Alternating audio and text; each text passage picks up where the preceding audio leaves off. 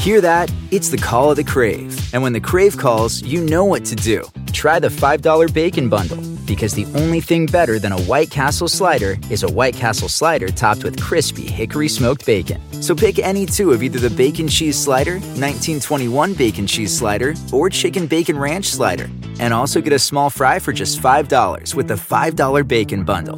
White Castle. Follow your Crave. Hey friends, and welcome to the Happy Hour with Jamie Ivey podcast. I'm your host, Jamie, and I'm so glad you're here. Each week on this show, I invite a girlfriend to join me and we chat about the big things in life, the little things in life, and everything in between.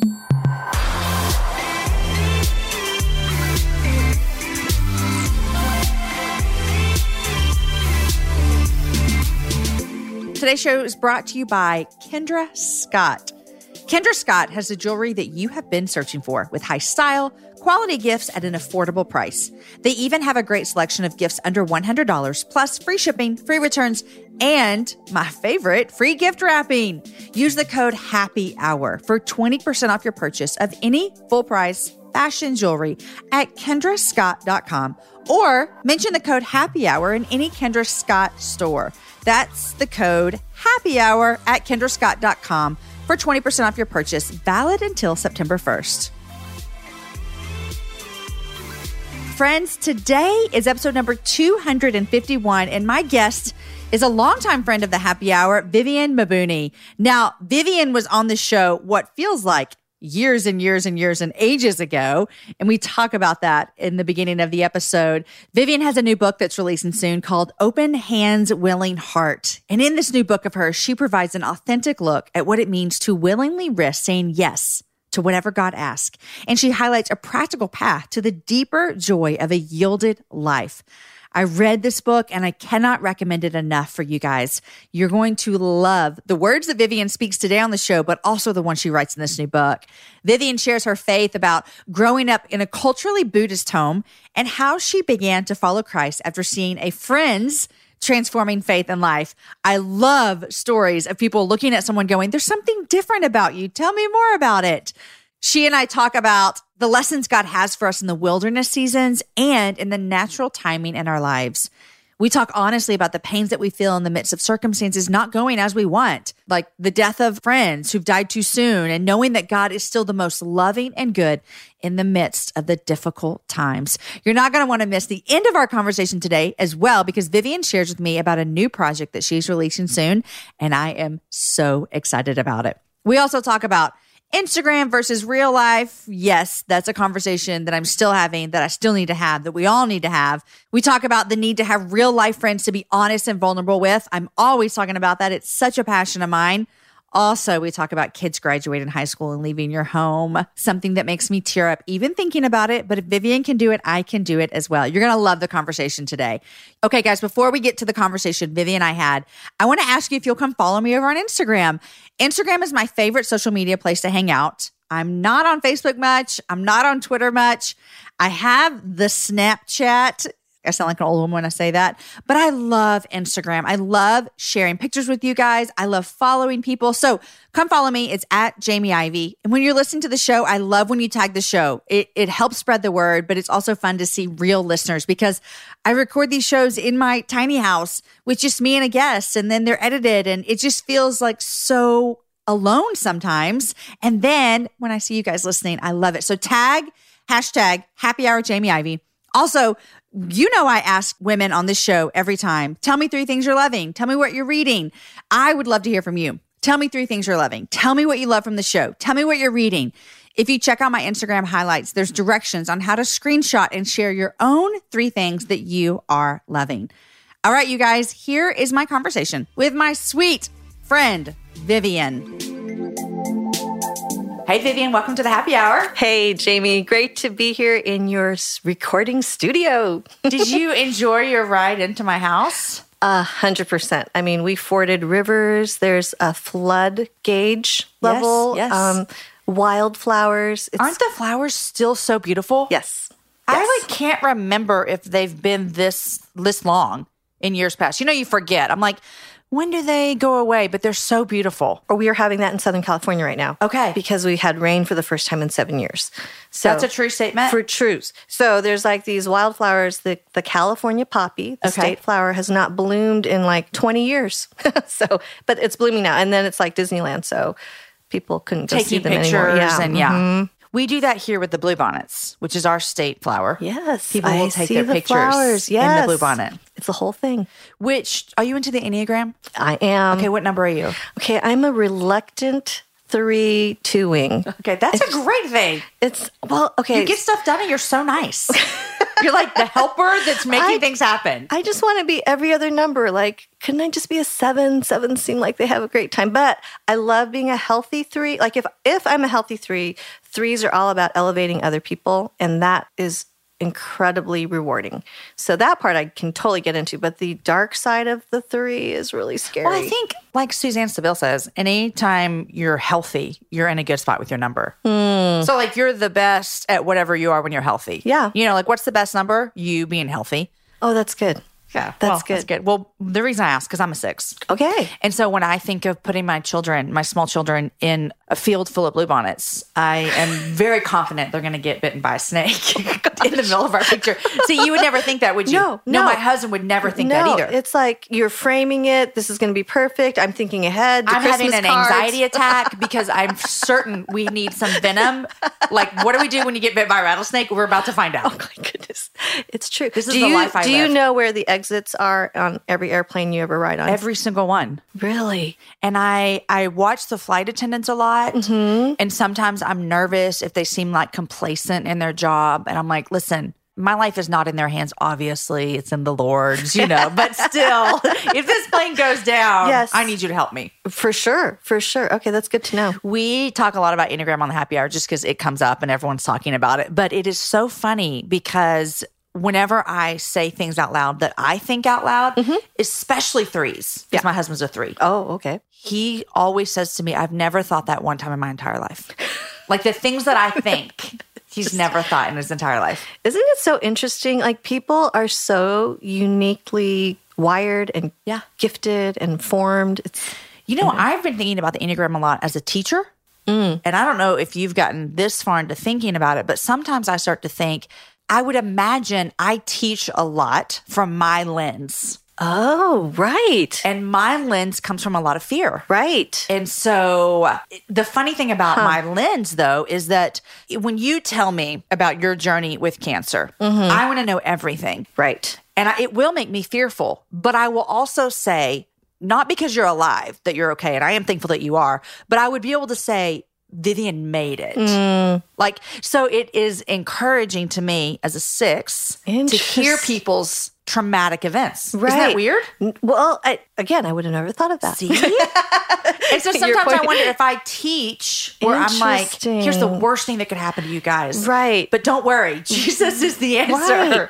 Well, now that you say that, I'm kind of thinking back on how I enjoy teaching the most, and that's believing in people, having them go and be all that God's created them to be. So just trust him and live out of who you are. So yeah, there's definitely that comes from you. Wow, and you're building up people around you, and you, from what I know about you, you love discipleship and making more believers of Jesus, which we should all be doing. But that's a big passion of yours, totally. And I bet you do that really well as a 3-wing too. Let me just tell you. Wow, thank you. I will receive that. Take it. There it is.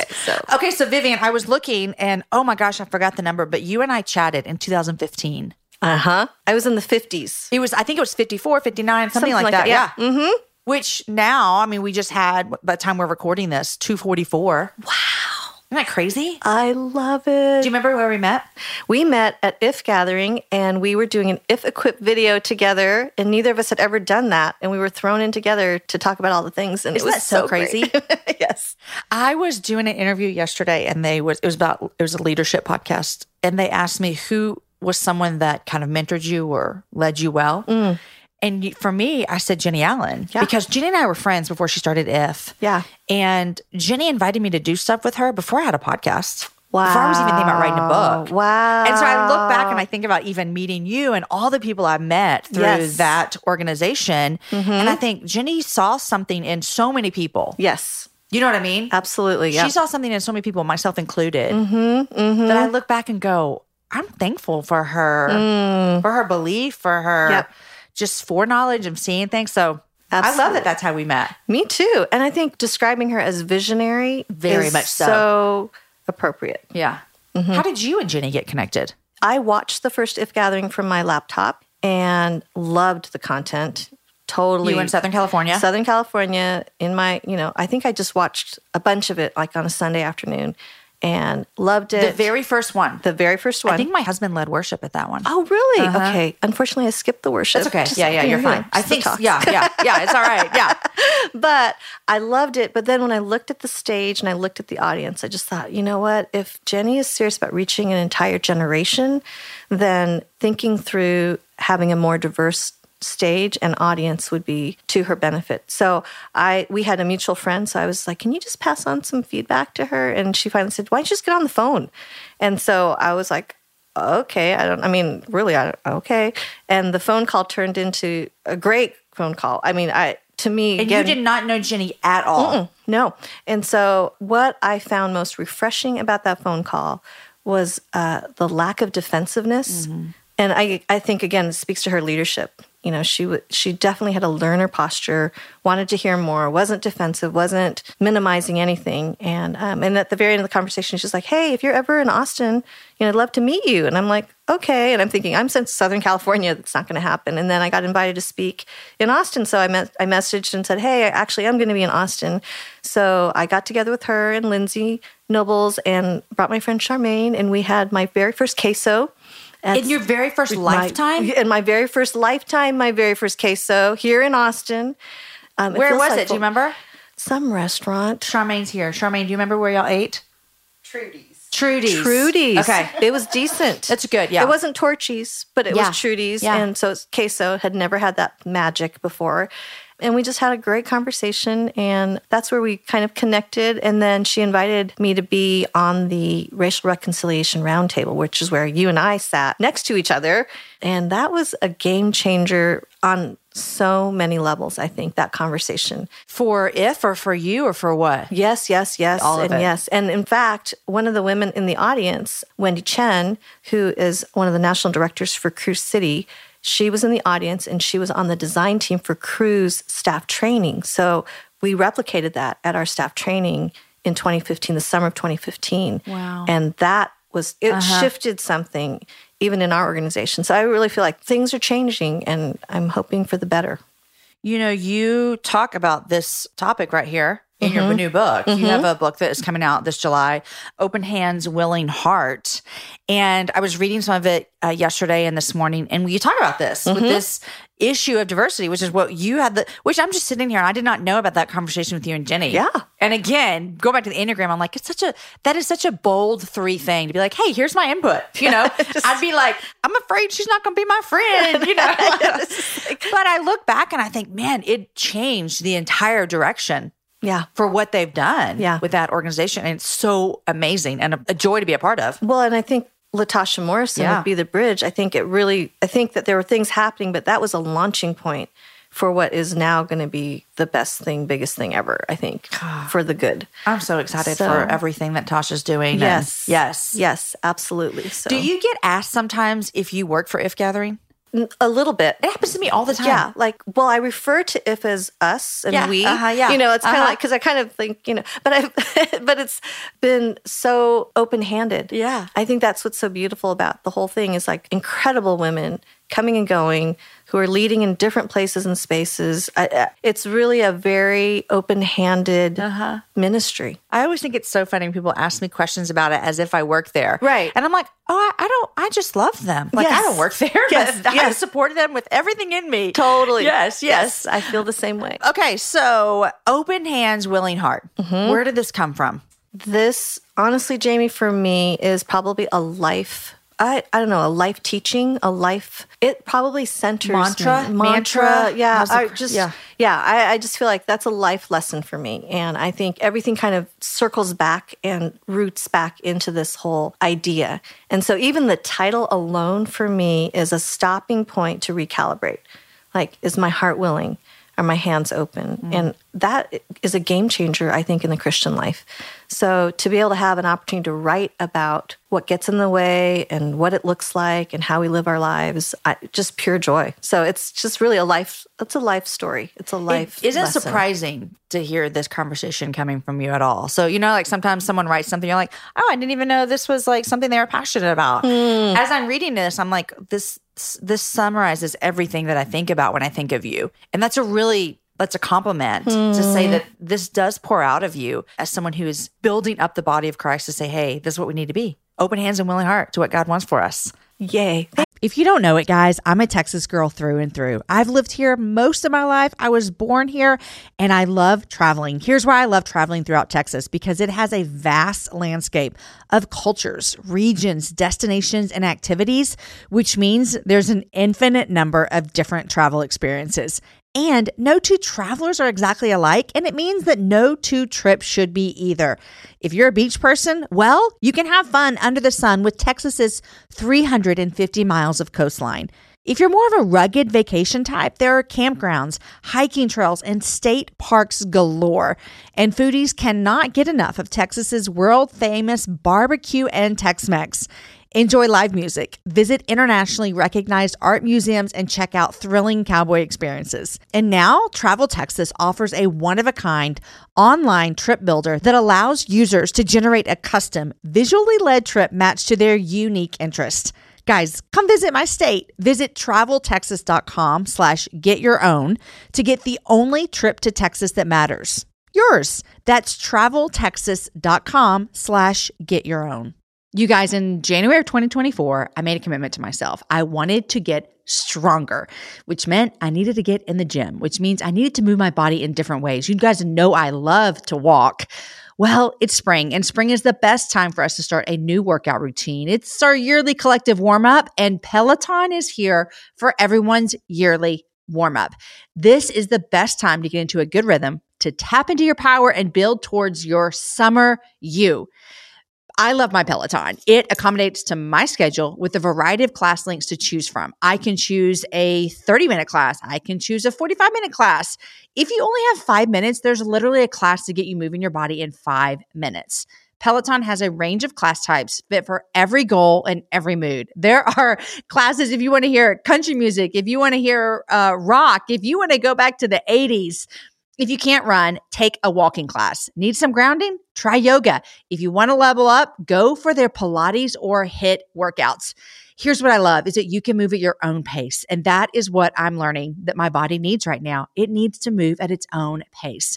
Peloton makes the process easier with personalized recommendations and guided programs that take all the guesswork out of working out. You guys, we think about so many things during the day. Let's take the guesswork out. Let's jump right in and let's keep our fitness journey fresh every single day. Peloton has everything you need to get you where you're going. Whether you prefer to run outdoors, row or ride at home, or strength train at the gym, Peloton has something for you. I personally love a good 45-minute hip-hop class. It gets me moving. It gets me excited. It's my favorite genre of music. Just ask my kids. Get a head start on summer with Peloton at onepeloton.com. That's onepeloton.com. Walmart Plus members save on meeting up with friends. Save on having them over for dinner with free delivery with no hidden fees or markups. That's groceries, plus napkins, plus that vegetable chopper to make things a bit easier. Plus, members save on gas to go meet them in their neck of the woods. Plus, when you're ready for the ultimate sign of friendship, start a show together with your included Paramount Plus subscription. Walmart Plus members save on this plus so much more. Start a 30-day free trial at walmartplus.com. Paramount Plus Essential Plan only. Separate registration required. See Walmart Plus terms and conditions. Love it. Thank you. So I want to ask you a question that if you expounded on the book, I missed it. So just give me that kind of grace right there. I just read the book for the audiobook, so I know what's in it now. You know what's in it, yes. I know now. Yeah. Did you read the audio for your first book? No. Okay. Brand new experience. Well, I'm glad you did this time. It was exhausting, but I'm ready for this interview now. Yeah, good. You're ready. You're ready. I'm ready. You mentioned in here growing up in a Buddhist household. Mm-hmm. And you talk about meeting a girl at school. Yes. And you said she had this glow about her and something was different. Mm-hmm. Which I read that. And whenever I read people's, whatever I think you're about to tell me, stories of coming to know the Lord in ways like this, it gives me so much hope that it makes me go, God, you are just the same thing that you always say you are. That's right. Like you work without us. Yes. Like God doesn't need us. He uses us, and we have, we are willing. Yes. But what I think I'm about to hear from you of just you coming to know the Lord, it just makes me it makes my heart so happy to see that God is in the business of changing people's lives. So how did you become a Christian even? So again, like you said, culturally Buddhist. I grew up in Boulder, Colorado, total granola place. So I feel good here in Austin. Like when you say culturally Buddhist, yes, just like it is like maybe I would imagine maybe someone who is Muslim, but they don't really adhere to all of the rules and traditions. Right. Okay. I would say it didn't influence my life in any way. Okay. But during certain holidays, we would celebrate, we would burn incense, we would, invite the spirits of my dead ancestors, kind of like Coco, the movie. Yeah. That idea, Okay, presenting for the afterlife. I mean, but there are things that didn't affect my day to day in any way. Yeah. So that's how I would say culturally Buddhist. I think people are culturally Catholic or Jewish and, like all the different religions. And we might even talk about culturally Christian. Yes. Honestly, that's not far-fetched. Yep. So for me, it did not affect my life, whatsoever. So, but I always knew that there was a spiritual realm. And growing up in Boulder, I wrote papers on Ouija boards and UFOs and the pyramids of Egypt and, anything that was kind of out there, ESP, like there's just got to be more than the five senses. And so, I had sat next to my friend in math class and she glowed and I was like, did you become vegetarian? like something's going on. What's going on? And she told me, I became a Christian and I was like, honestly, devastated. Like, really? You were so smart and funny. And how could you, be duped into believing this Jesus? And how do you know the Bible? Where did you have that preconceived notion from about Christianity? Probably media. Okay. And to be honest, at the time, any of the Christians that I knew were going to church and then getting drunk on the weekends. Yeah. And, it just was, there's a disconnect. There's a hypocrisy piece that I just thought, what does this even mean? And in my mind, what I knew of Christians were they were very narrow-minded, very arrogant, and honestly had like blind faith. Yeah. So you were like, how'd you get duped into this? How could you be duped into this? And then I watched her life over the course of that year, and God was real and intimate. And she talked about a personal relationship with Jesus. So it wasn't just going to church. And so that really started me on my spiritual journey. And I came to Christ in high school. I had attended a youth group a few times because of cute boys. Like with her? No, so different. So it's like God uses different people. So there is actually a chapter in the book about serving without seeing. And I think that when we get to heaven one day, Jamie, God is going to open it up and we are going to see how the littlest things made a big impact in the lives of people that we had no idea. Is that what you talked about your sister? Yes. Okay, I loved it. Yeah. Oh, yes. So it's just happening all around us. And so I think even for your listeners, just understanding that us just living out our lives, we are spreading the sweet aroma of the knowledge of Him in every place. That is just a natural byproduct of abiding in Jesus. Yeah. Was your family okay with your new beliefs because Buddhism was not in their core? Was it just like, you do you, whatever you want? Well, they were definitely open-minded, they were open-minded. And I think, honestly, they thought it was just a phase. For sure. So it's like, she's kind of going through her little Jesus phase and she went through music. Yeah. And I honestly, for real, thought that it was just a phase because the Christian life wasn't working for me. What do you mean? So I knew that Christians read Bibles, so I drove myself to the bookstore and bought one and flipped through the pages and tried to read. And there was like all these measurements of this temple and the names of these kings that I can't pronounce and still can't pronounce. Right. And, and I just thought, how does this even apply? It's not making any sense. And I know I'm supposed to pray and I'd fall asleep every time. I just felt frustrated. And for the first time, I knew right from wrong, but I could not sustain living right. And so before I would just lower my standards, but now it's like I had a clear understanding of right and wrong and could not live consistent to that. So that's where I was ready to ditch it all. And my dad ends up informing us right before my senior year of high school that we were going to move after 17 years in Boulder, from Boulder, Colorado to Hong Kong. Oh my gosh, I did not get to this part in your story. So in Hong Kong, this is just so God. I was so mad at him. So I remember sitting on the edge of my bed saying, you know what? I am ticked off, but in my heart of hearts, I want to know you. I need a church. I need a youth group. I need Christian friends. And if you do that, I'll give you my whole life. Open hands, willing heart. Otherwise, I'm going to go out and get drunk and do something I'll probably regret. I'm done. I'm done. And he answered my prayers in Hong Kong. And I got plugged into a vibrant youth group and for the first time learned about the ministry of the Holy Spirit. And it turned out that there was actually cruise staff that were trying to get into China at the time, stationed in Hong Kong. So the 4 spiritual laws and the Holy Spirit booklet was all part of our curriculum in this little church in Hong Kong, of all places. So it was like God was just there. And so I started sharing my faith. I started leading a Bible study at my school. I mean, it was just, I look back and I think, you just never know. That Jesus face did not leave you. No. You're still there. Now, are your parents still alive?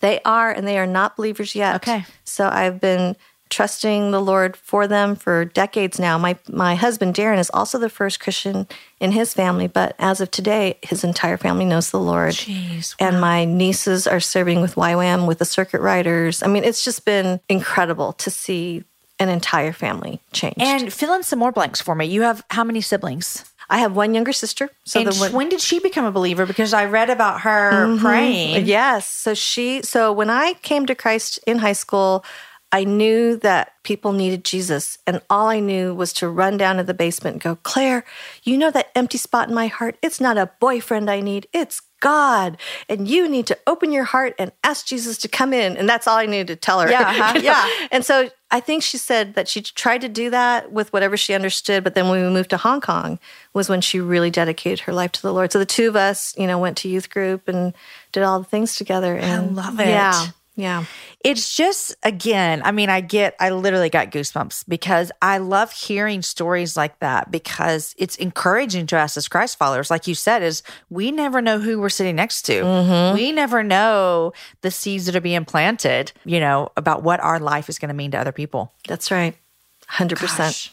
And I think that was the difference in the Christian life with a yielded posture, open hands, willing heart, unleashes the Holy Spirit. Like we cannot live the Christian life on our own efforts. And so we need him to be the power source. And so that comes through wanting to be filled with the Spirit. It also comes with dealing with our sin and coming clean. And it also means surrender. And so that's really the story of this book now, Open Hands, Willing Heart, is all about surrender.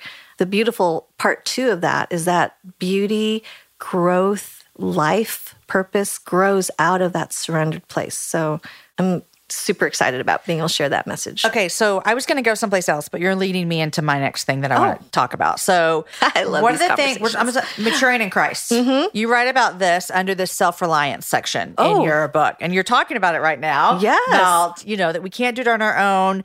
You have a Dallas Willard quote that says, the Christian life is what you do when you realize you can do nothing.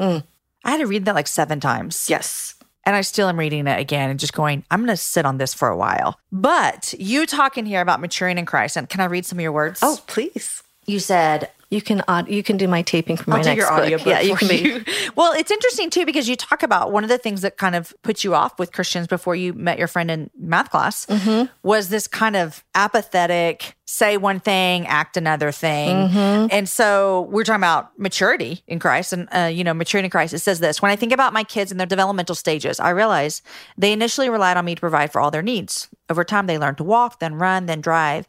The transition from dependence to independence is a natural part of the maturation audiobook. Thank I learned you. that. You just did this process.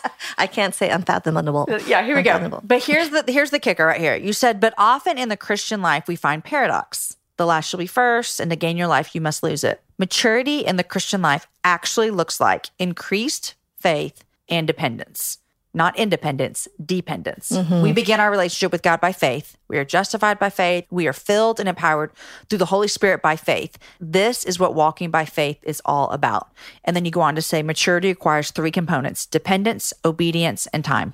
And I thought, wow, it is the paradox because there is no more self-reliance. And that is a hard lesson to learn. Yes. And those components, that's why you can have people who are really old, like time. They've had a lot of time as a Christian, have, grown up in church or whatever. But if they don't have dependence and reliance on the Lord and reliance in themselves, it short circuits that growth process. If they aren't obedient and they don't just follow through on what God says, that short circuits the maturing process as well. It really requires all three. And there are a lot of people who are dependent and obedient, but there is a time factor for roots to be taken down into the ground deeply to hold us through the storms. Yeah. So it's that whole, those all three. When I think about that, especially the dependence part, it makes me think about that scripture in Romans 5 that says, Paul is talking about how that we're justified by faith and all these things. And he says, we rejoice in the hope of Christ, but we also rejoice in our sufferings. Yes. Because suffering produces endurance, and endurance produces character. I'm messing up. Perseverance, faith, character, hope. And hope, which cannot be put to shame. And it makes me think about that when I think about dependence and how I could get a little emotional because I never want to ask for suffering. But don't you feel like that when you walk through the hard, you have thousands of examples. Some I read in here about depending on God for money, for finances to get you and your family, and then your journey with cancer. That when we walk through things like that, do you think that deepens that dependence on Him? Absolutely. And I think, honestly, when I think about here, typically in North America, at least in the circles that most of us run, we aren't necessarily dependent on the Lord for our daily bread. Right. We know in our minds, okay, it all comes from God, it's His, but for the most part, even when we say there's nothing to eat, there's still food to eat. There's plenty of food to eat. Right. So, or I have nothing to wear. And we're staring into a closet full of clothes. Right. So I don't think we experientially have to depend on God, but it's in our suffering that those securities are taken away. And I think that that's when we really are challenged. What do we really believe? It's where the rubber meets the road. Sadly, it really is through suffering, I think, often that our faith becomes tried. It's the that dross with the pure gold. The heat is what turns up the dross, and then you scoop it off, and then it becomes pure gold. And I think that there's nothing that can replace those kinds of lessons learned in suffering. And I think also learned in the wilderness. I think that there are certain lessons you can only learn in the wilderness. The wilderness time for me was post-cancer. Okay. Not during, because it's it took everything just to show up for the next appointment. But then there's this year and a half of just quiet silence, of just wandering in circles, feeling okay, am I going to die? What just happened? And kind of sorting through the delayed emotions. And that was definitely a wilderness time. But I think also another wilderness time was when I was home with the young kids, and everything was done in secret. Nobody knew what I was doing. Yeah, you talk about that in here, of those moments that are just the unseen. Yes. And I think as a 3, now that I understand my Enneagram, probably for some, it's not as big a deal. But for me, it was, it's nobody knows what I'm doing, and I'm trying to be faithful, but nobody knows, so, and I wanted somebody to, and really being able to embrace that God did know, and He was pleased, and that these were lessons that I could only learn, in these places. So I feel like there are places that are just natural seasons of life, and then there are just tragedies that happen, things that are caused by us, but also things that happen to us from others. And they don't show up on anybody's 5-year plan. No one ever has that. Cancer, move, death. No one's thinking about that. No.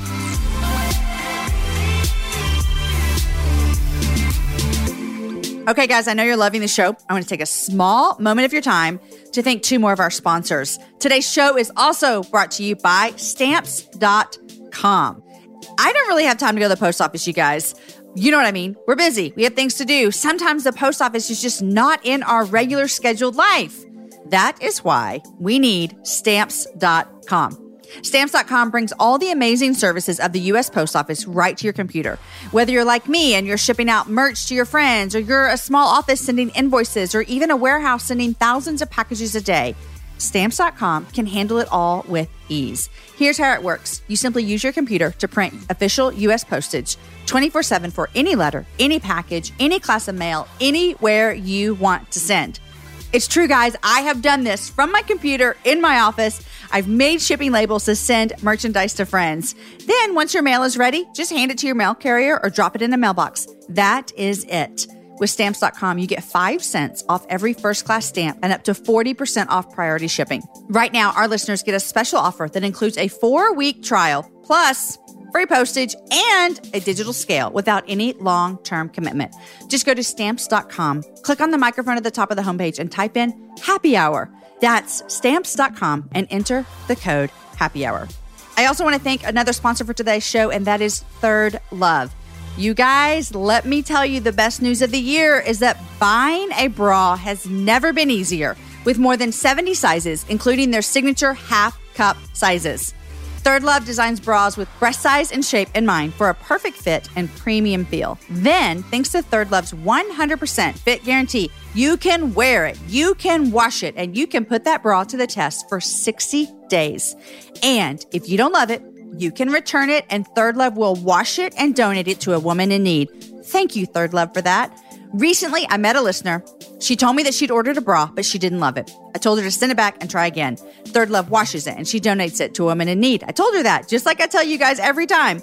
The listener then reached out to me a few weeks later to share that not only did she return the original bra, but the Third Love team helped her get a new bra, and it is hands down the most comfortable bra she owns. The straps don't slip. There's no itchy tag label. All the praise hands in the world for that. And lightweight, super thin memory foam cups are super comfortable. You guys, it really is a perfect bra. People ask me all the time when I meet them at places, hey, it's like they're like, thank you for your show, thank you for your book, and then they lean in close and whisper, do you really like Third Love? And I'm like, yes. And then I usually show them, I'm wearing one right now. Third Love knows there's a perfect bra for everyone. So right now they're offering my listeners, that's you, 15% off your first order. Go to thirdlove.com/Jamie, Jamie, that's my name, right now to find your perfect fitting bra and get 15% off your first purchase. That's thirdlove.com/Jamie for 15% off today. Okay, thank you, Stamps.com. Thank you, Third Love. Now back to my conversation with Vivian. You know, it makes me wonder, and I would love to just have a conversation about this as well, because I want to be dependent on him. Mm-hmm. Even when things are quote unquote good. Mm-hmm. Do you know what I mean? Yeah. But we lose track of that in North America, like you're saying, because I am not having to depend on him for certain physical needs. Right. Gosh, maybe even emotional needs. I have a healthy marriage. All my kids are still here and they like me most days. Mm-hmm. You know what I mean? Sure. And so how do we as Christians stay dependent on him when everything seems awesome? Because then I think, and I'd love to get your opinion on this, I think that's where the rubber meets the road for that apathetic Christian. I'm going to talk about that next, but I think that's where, like, this is where we're going to see, it's kind of like the line in the sand. Yeah, for real. Because I do think that we can kind of go into autopilot. For sure. And you and and seriously, our flesh just likes to feel good, because honestly, why not just binge on Netflix, and just eat a bunch of Cheetos, or whatever it is, you pick your food of choice. I don't think we need to look for trials, right? But I think, a couple things. I think that I try to be regularly in touch with in the times, because life ebbs and flows. So the longer we're alive, we are exposed to tragedy, in various forms. That's just inevitable in a fallen world. But I think that if we can stay in proximity to people who are in those places, and we can just come alongside, not as a savior mentality, not as the source and the answer, but just to be in contact with realizing this is reality. I'm living in a place of enjoyment, for a season, and the sun's shining down on me, and life is all as it should be. Matt Redman. Yeah. That is a season, but most people that I'm coming across with are either in that season or have just come out of a hard season or are currently in a hard season. And so I think having relationships, being in proximity with those who are suffering, kind of keeps me a little bit more grounded. This is not to be fearful that, okay, now that it's good, it's going to get really bad, but just understanding that life is more than just this comfort place, and that when God scrambles it up for us, it's actually sifted through his goodness. That's good. That he's still good. And for whatever reason, he has purposes we can't see. Yeah. And having to trust him with fresh faith. Yeah. You said this. You said the grip of apathy and entitlement gets loosened by challenging our perceptions through proximity, humility, and generosity. Mm-hmm. And that's basically what you just said. Oh, I did. You said what you wrote, Vivian. My goodness. I think I really believe some of these things. That's good. You should all get the book. There you go. But I think, even as I'm asking that question out loud, and I'm a verbal processor, and it's my show, so I get to do whatever I want, right? Yeah. Yes. But even as I'm asking that, because I'm asking it for myself too, because life feels quote unquote good right now. Yeah. But I love what you said about that proximity, because I think that can be a really big danger for Christ followers. Yeah. When we look around and see that everyone else is in a quote unquote good space, everyone looks like us, everyone talks like us, everyone believes, and then we have no idea what's happening. Right. It's easy to world. stay insulated and only hear what we want to hear. And it's limited. It's so limited. I am a firm believer that the more, if it's possible to travel outside of the United States, it's just good for the soul. Yeah. Because God is not an American. And Can you say that one more time, please? God is not an American. And we said that I love even in it when you wrote it in 2015. your book. I Yeah. know. And it's just, we forget. Yeah. And we think that heaven is going to be a Hillsong concert. And you know what? There are hundreds of languages. And God says in Revelation 7:9 that it'll be every tongue, tribe, and nation. So if we can get outside of our world and see that the world is more complex, more beautiful, more textured, boy, I think that just expands our mind to understand that God does not fit in a box and we cannot control him, though we want to. Like we pray with directives like, God, you need to answer this way now. Or else, right? Yeah. And I think, for a long time, again, it's kind of goes back to that posture, open hands, willing heart. I've thought that in my mind, this would be his best. Like, okay. And even praying during cancer, like what mom wouldn't want to be there to witness every milestone? Right. Like, Lord, this is a very noble, prayer request. I'm asking and needing to be in a place of surrender with open hands. Like, okay, Lord, I need to trust. It's like, for I know the plans I have for you, really goes back to for I know.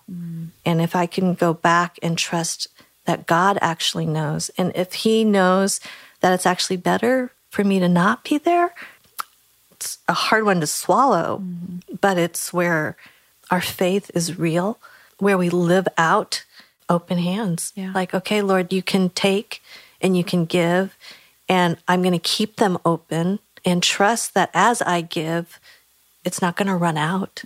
I think I write this in there too, but like when Jesus fed the 5,000, it wasn't like he just magically made mountains of bread and fish and had a buffet line. I think we want that. Sometimes we want to see all the money. We want to see the outcome and of how this mess is going to get cleared up, but he just wants us to trust him with each. I mean, I just think of what it felt like to be that next group. Yeah. And it's like, okay, everyone got fed. Is there going to be any fish and bread for us? Yeah. And it has to keep breaking and passing. And in the end, 12 baskets left over. Like 12 baskets left over. God is abundant and generous, and it's no sweat off his brow. Yeah. When you talk about suffering when you were walking through breast cancer, you just mentioned something that I want to ask you. I don't know that I've ever asked you this. How long into your diagnosis, into your journey, do you think it was before you actually said, whatever happens, God? Ooh.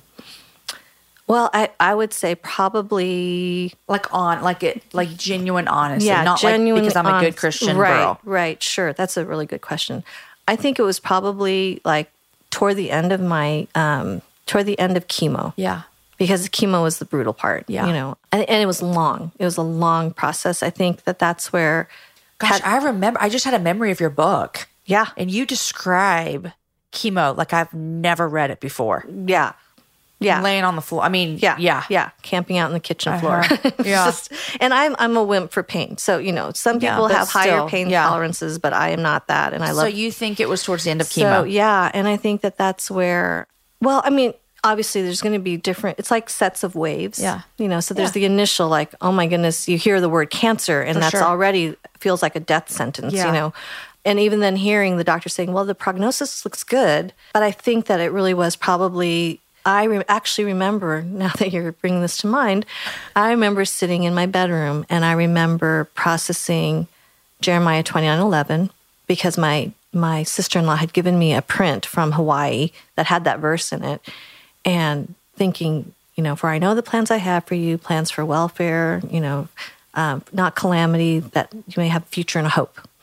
And just thinking, future and a hope, I have always pictured it to be a certain way. Yeah. Enough money in the bank for a rainy day, and food and family close, and, just this kind of... No cancer. And no cancer and no death. Like, really. And I think what I was struck with at that moment was the first 3 words are, for I know, and can I lean on him? So I remember that was definitely a moment in my room at the foot of my bed on the carpet. Yeah. And just saying, okay, Lord, I'm going to trust that you know. Yeah. And so whatever that outcome is, I really need to trust that you know what's best for my kids. You know what's best for my husband, my family, everybody, like even my parents who don't know the Lord. Like, you know what's best. So I am surrendering this to you. Wow. Whatever the outcome. I've never had an experience like that where it was in my mind life or death, like you were facing. But I will probably face it one day. Sure. And I'll remember this conversation. So, and I know that there are people listening who this is their reality. Yeah. Or this is a reality of a loved one, or this will soon be their reality. Yeah. And I think it is important to hear people talk through. Even you saying it wasn't right away, like that actually blesses me, because I'm like, okay, she's real. Like, that was hard. Yeah. It's hard to be sometimes open hands with a willing heart, because it's the unknown. And actually, I have a few chapters where it's like embracing no. Yeah. And like literally, it's like I have the 2 stories in the book that I had the hardest time getting through with the audiobook was the section on my daughter when I forgot her at school. Just reliving that again was like, oh, that was so hard. But the hardest part was the book is dedicated to my friend Danielle, who passed away from breast cancer. And she's the very last chapter. And she was the same age I was when I was diagnosed, with 3 kids. And the Lord chose what he chose. And I had the opportunity to interview her for this chapter. She actually got to read what I wrote. And then the next day went on oxygen full time. And such a beautiful life. And I still, Jamie, I am still struggling with the outcome, because from my vantage point, for her kids, for her husband, for her community, for the school, the charter school that she founded, everything would make sense for her to still be here. Yeah. And I can't wrap my mind around that when God says no. And that no is not an absence of love. It is the biggest faith challenge for me to embrace no and understand that that's part of open hands, willing heart. Yeah. It's like, were you friends with Winter Pitts? I never knew her, but we were friends. And so I feel like the same way of just like, it doesn't make sense. Right. It doesn't. Or even I wasn't friends with, but Rachel Held Evans, who just passed away. Yeah. I did not know her, but I know that people are still having those same kind of questions. Yeah. And it is, it's hard. It is really hard to make sense of it. And I don't think that we have the satisfaction of knowing this side of heaven. Yeah. And that takes a tremendous amount of faith. It does. To believe that God is still good and that he's still loving, even when the outcomes don't turn out how we think they should. So hard. Yeah. So honestly, I think part of me has turned prayer not so much into suggesting things to God with how I think it should be, though I think that he does tell us to bring to him all our requests. So I think that we have full access to the throne of grace to receive mercy and grace to help in time of need. So I think we absolutely can bring anything and everything to him, and he delights to hear from us. But I think now in the end, sometimes I just picture the person, I just open my hands, and that's my prayer. It's just, God, what is your will? And, it's step 11 in the 12 steps is knowing God's will and the power to carry that out. Like that's really becomes step 11. Yeah. Like, how are you familiar with the 12 steps? Oh, I was a part of a codependency 12-step group. Okay.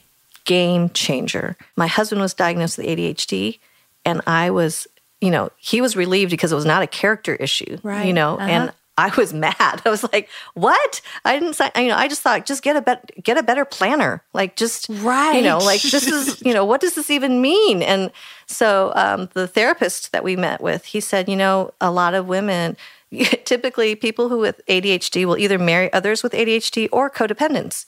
And so it's like, you are probably likely codependent. So I would recommend for you to find a codependency group. This is the first time I've ever heard of this. Yes.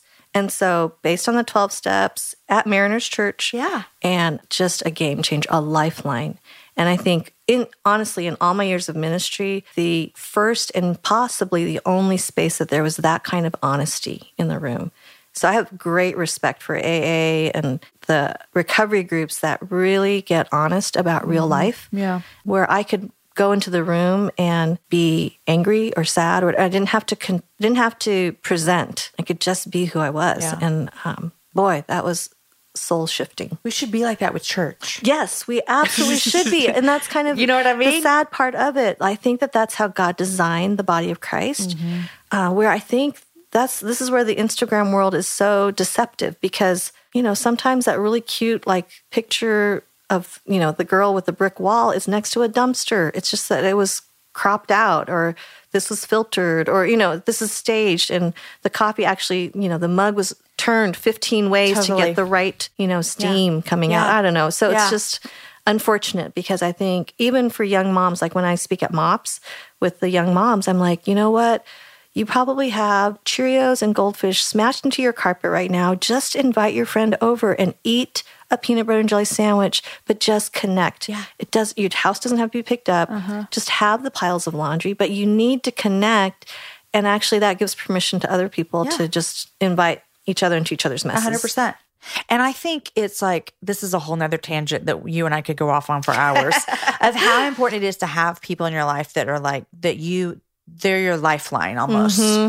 That they're the ones that you're just completely honest with. Because there is this social media world where I am 100% for vulnerability. And I love it. Authentic. I am that. I like to embody that. Yeah. I also like to be a really upbeat, positive person. So sometimes my social media will present that. Sure. But let me tell you what, my real friends, they get the real me. Yes.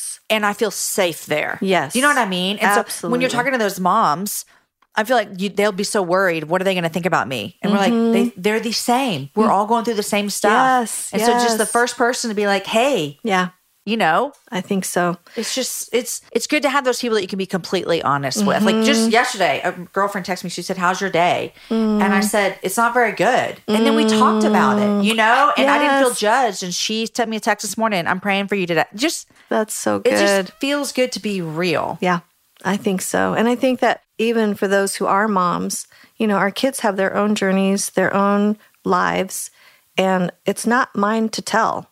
So there's a definite part of, especially having older kids and respecting their own story. And so, I'm trying to be mindful and respectful of their own journey and their own story. How old is your youngest? She's 17. Oh my gosh. Do you have one more year? Yes. And then you're an empty nester? Something like that. I could cry for you. Are you sad about this? I am mixed. I have mixed feelings. And I think I'm going to start sweating for you, Vivian. I just cannot even. Well, what I love is that Julia has been able to see the writing and the speaking. And I think that I worked 28 years in campus ministry. So on the other side, working with welcoming the college students, loving them. But there were these freshmen that had these moms who their whole world was their kids. Right. And so they would not stop texting their kids in college. And I was just thinking, when your whole world is wrapped in your kids, it doesn't give them the freedom to go fly. Yep. And so I think it's a gift, actually, to have a life where we are being developed and challenged and encouraged to take risky faith steps. And I think for her to see that, she knows that I'll be okay. You know what I mean? I think. And you've already sent 2 off, right? Yeah, 2. You've done this. Well, so my oldest is working and off our Verizon plan, so that's pretty much. That's what the goal is. Yeah, that's the goal. We're not paying your phone bill anymore. No more phone bill. And then my middle son is graduating from college, so. It's I heard someone the other day say, and I can't remember, I've heard this 1,000 times. I wish I could give credit to who I most recently heard say it. But they said it's really important for moms to have hobbies and things they do and pour their life into things besides their kids. Yeah. Or else they leave and they look around and go, I don't even know who I am. Exactly. So you and I, we're good. We don't have to worry about that. But when I think of kids graduating and leaving me, I don't have brain space for it. It's kind of like when I tell my girlfriends that have little kids that we don't use babysitters anymore. Right. I'm like, no, I just leave my kids at home. Their minds, there's no category. There's no category for leaving your children at home. And so I feel that's kind of where I am, is I just have no space in my brain to understand it. But I've heard a lot of moms say, when it happens, they're ready, you're ready. Yes, it's a good thing. Yes. I think it varies. Because I think each mom is different. Their experience has been different. Each kid, the number of kids. I mean, it's a whole thing. But I was just talking actually earlier, I think motherhood is just one long goodbye, so you just. Oh gosh, Vivian. Now I'm just going to cry. But you know what? I mean, but Aaron and I say all the time, like, our goal is not raising good kids, it's raising good adults. Like adults that go off to be their own people and love Jesus and change the world. Yeah. But it's just you just watch them farther and farther and higher. I like it. I feel like my listeners are going to be so tired of me talking about finally in 3 years when Kaden graduates, if people are still listening to the show, they'll be like, praise the Lord. She's done crying about a grad. But I also, I like all my kids a whole lot. Yeah. This kid in high school, we're done with the middle school kind of stuff with him. And high school, I really like him. I like all my kids. Don't get me wrong. Yeah. But we've got middle school hormones still going on. Totally, I got fifth grade hormones. So let me just tell you. I've been there, yes. So that's why it also feels so dramatic for me. I just started really I want to hang out with this guy. Yeah. Oh, well, I was grieving Jonathan, my oldest, going to college when he was in 6th grade because my friend. So you understand me. Okay, thank you. Because my girlfriend had her son going to college and I just couldn't put it there. Yeah. And so literally, I would on the regular just break down.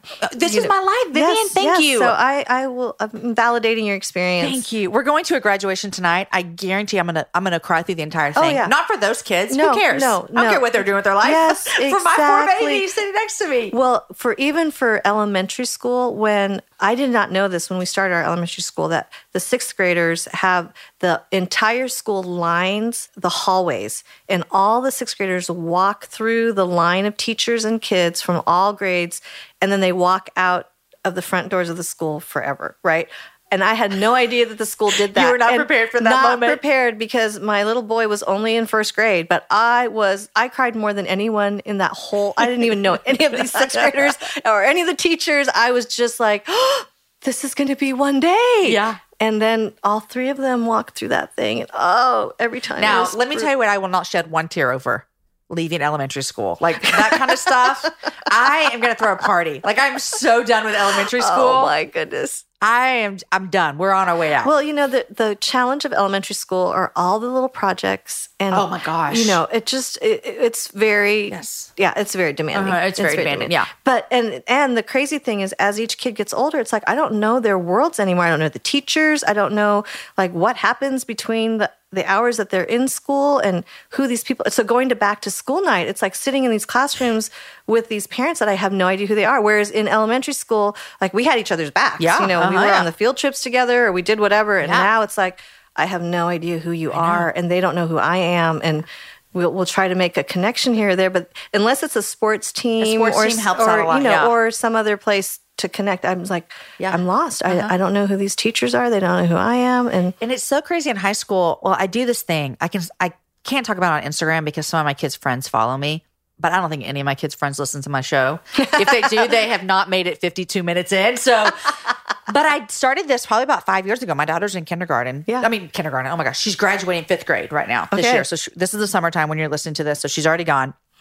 But I started this when she was in pre-K and I got the book, the Dr. Seuss book, All the Places You Will Go, whatever it's called. And so every year, it's a secret, my kids don't know about it, but every year I give it to all their teachers and have them write in it. I know. What a great idea. Yes. And so I just delivered them earlier this week to the teachers. But my point is, I'm writing all of this information to my son's teachers, my Caden in 9th grade. And I'm I've never even met his teachers. Right. You don't even know who they are. I wouldn't know them if they walked into this room. Right. But here I am asking them, but yeah, so I just started that. And Enneagram 6, I will worry until I get all of them back, but one of them will lose it. I'm if you lose this, you lose a lot of encouraging notes. Yes. Oh my goodness. Yeah. So is that fun though? They'll have that when they graduate? That idea. That is a great idea. I hope your listeners start doing that too. That is very meaningful. Secret. My kids, we'll give it to Caden and then I'm sure all the other kids will know about it. But still. And it was fun when I got it out the other day. I'm reading the past ones, and it's just sweet to see people talk about your kids. Yes, and to have that vantage point of having been with them for those years. Yeah, we don't even know what they do all day. Who knows? Who knows? Somehow they're learning. Yeah. This is good. Yeah.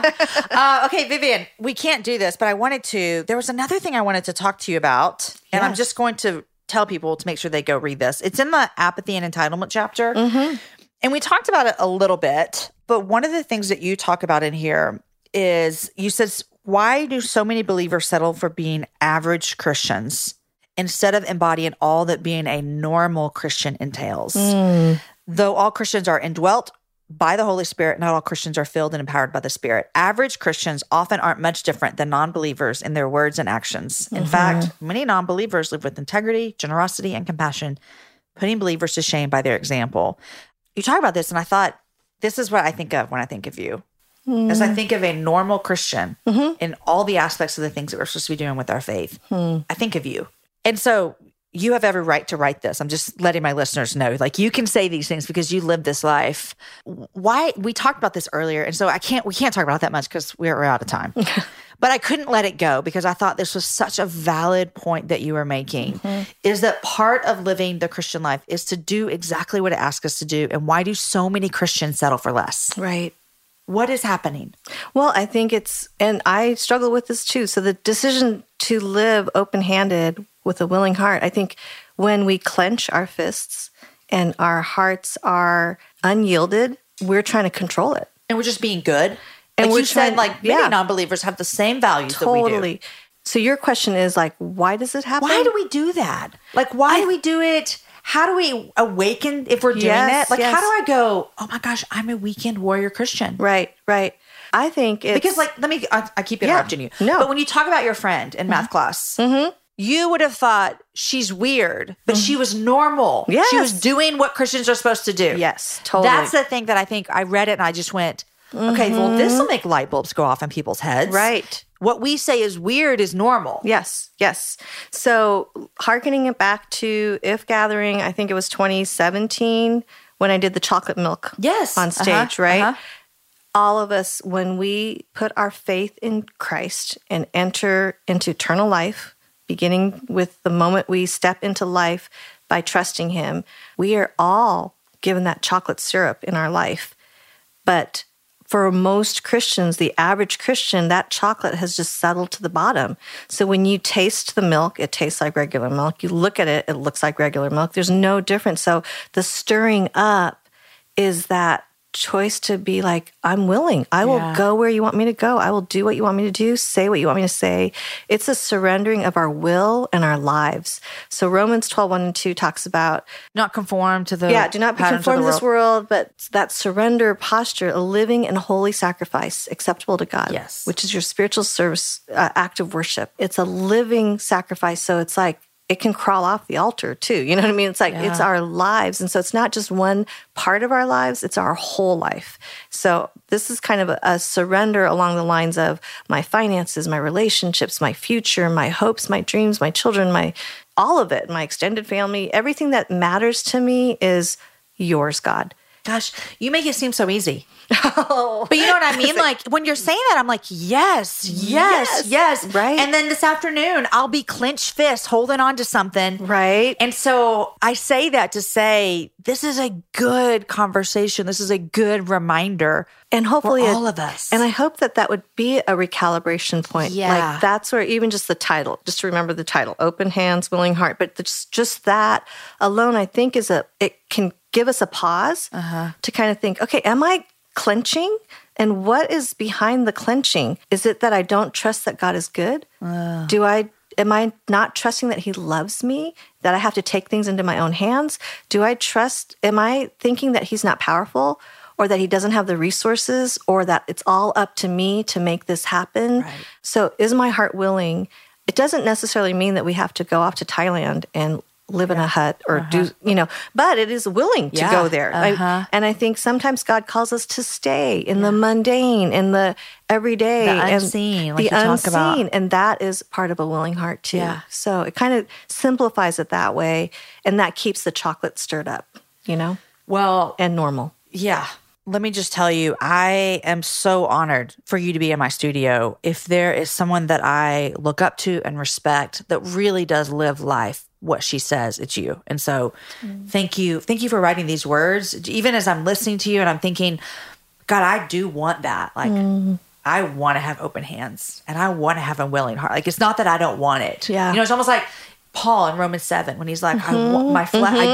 I do what I don't want to do. And I just think this can be totally this dance that we do as believers with the flesh and the spirit, this fight. And there are some days when we are like, I am killing this. Like, I am amazing. And then there are other days that we need that recalibration, like you said. And so thank you for your words. Thank you for your ministry. Oh, you're welcome. Thank you for leading out in so many ways. Oh. Okay, so I always ask 3 things you're loving and what you're reading. Do you have anything for me? Yeah, sure.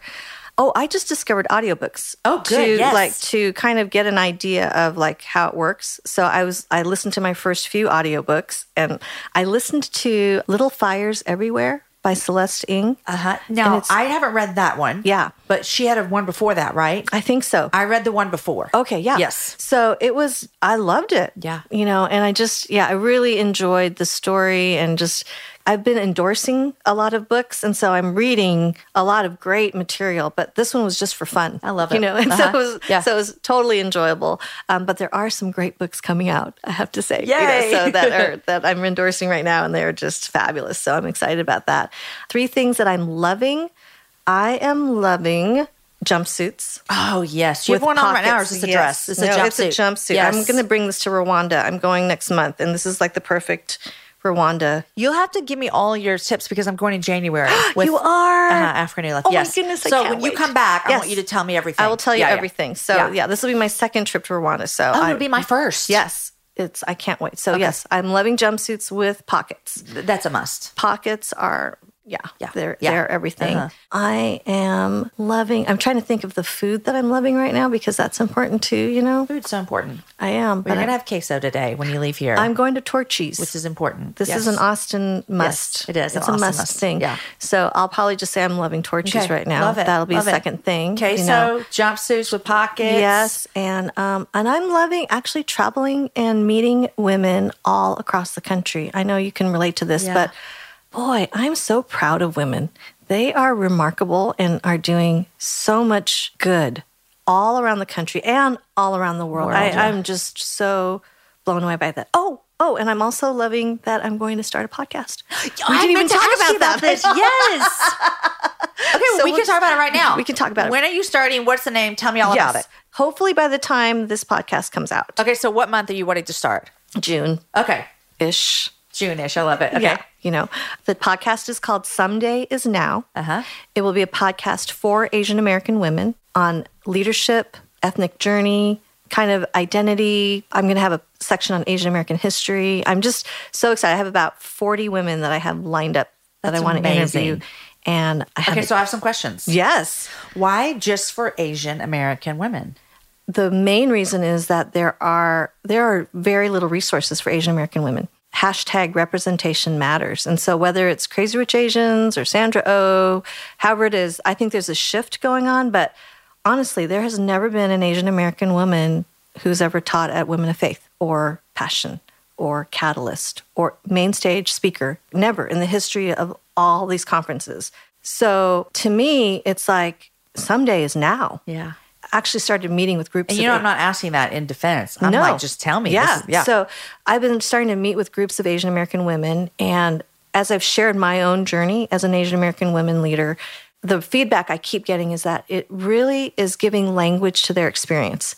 So to finally have that validated is such a key portion of it. And so I think for there to be a space specifically for them, my hope is that obviously the listenership would be everyone. For sure. So that they could learn in a really organic way about Asian culture. I have women that I'd like to interview who are Vietnamese and Hmong and Cambodian and Chinese and Korean and Japanese. I mean, there's just, these stories are so important, but I don't see a space yet where we can really kind of hone in on how our culture affects our leadership, our relationships, and how we view ourselves and how we navigate in different spaces. So I'm really excited. I'm so excited for you. Part of it will be Asian American history that often gets erased. I love it. So I'm here for this right now.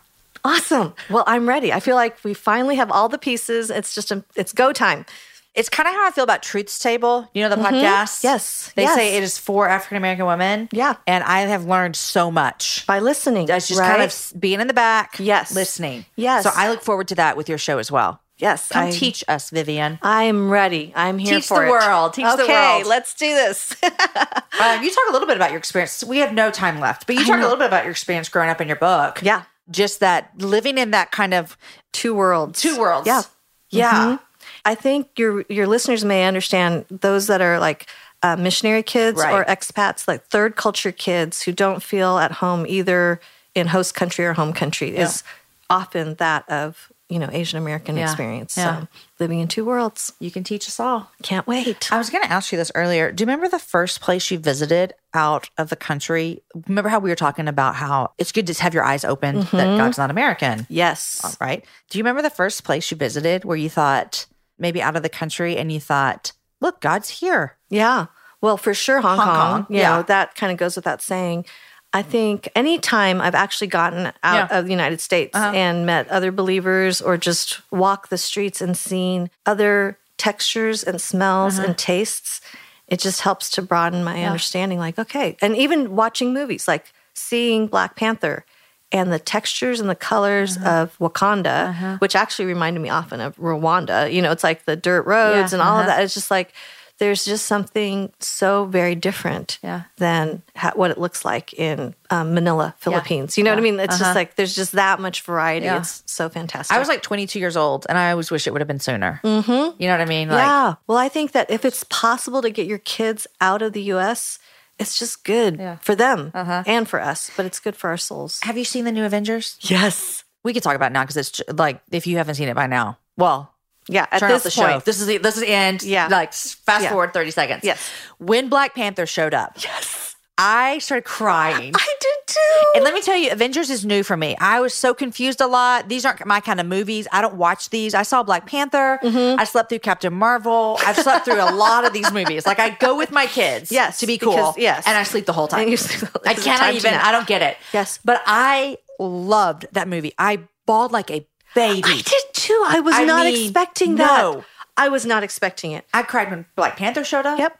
I cried when Captain Marvel, and I didn't even know who she was. I know. When she showed up. I know. And they're like, do y'all need some help? And the girls were like, nope, we got it. Yeah, I know. And they kind of walked out like that. Oh, yes. And then when Spider-Man was talking to Iron Man, I didn't even know their relationship. Yes, I had no clue. And I bawled like a baby. I did too. I was like, and my daughter was sitting next to me in the movie theater too, and the two of us just kept like, Thor. Crying. I mean, every single. I didn't get anything except it made me cry. It's a good movie. If you don't even good understand what's happening and you're bawling. My goodness. Yes, it's true. Yes, it's so true. So good. And then I was like thinking of all these like examples that I'm going to use in like preaching from the movie. I'm like, how long do you have to wait before you can use an example from Avengers in a sermon? I think you can do it now. Yes, because it's we're done. Yes. You should have seen it. Vivian, thank you. I really appreciate your life, your message. You're sitting in my office. It's been so fun. Thank you for joining me. It's been great to be with you. Support for today's show comes from the Life is Good Ping podcast.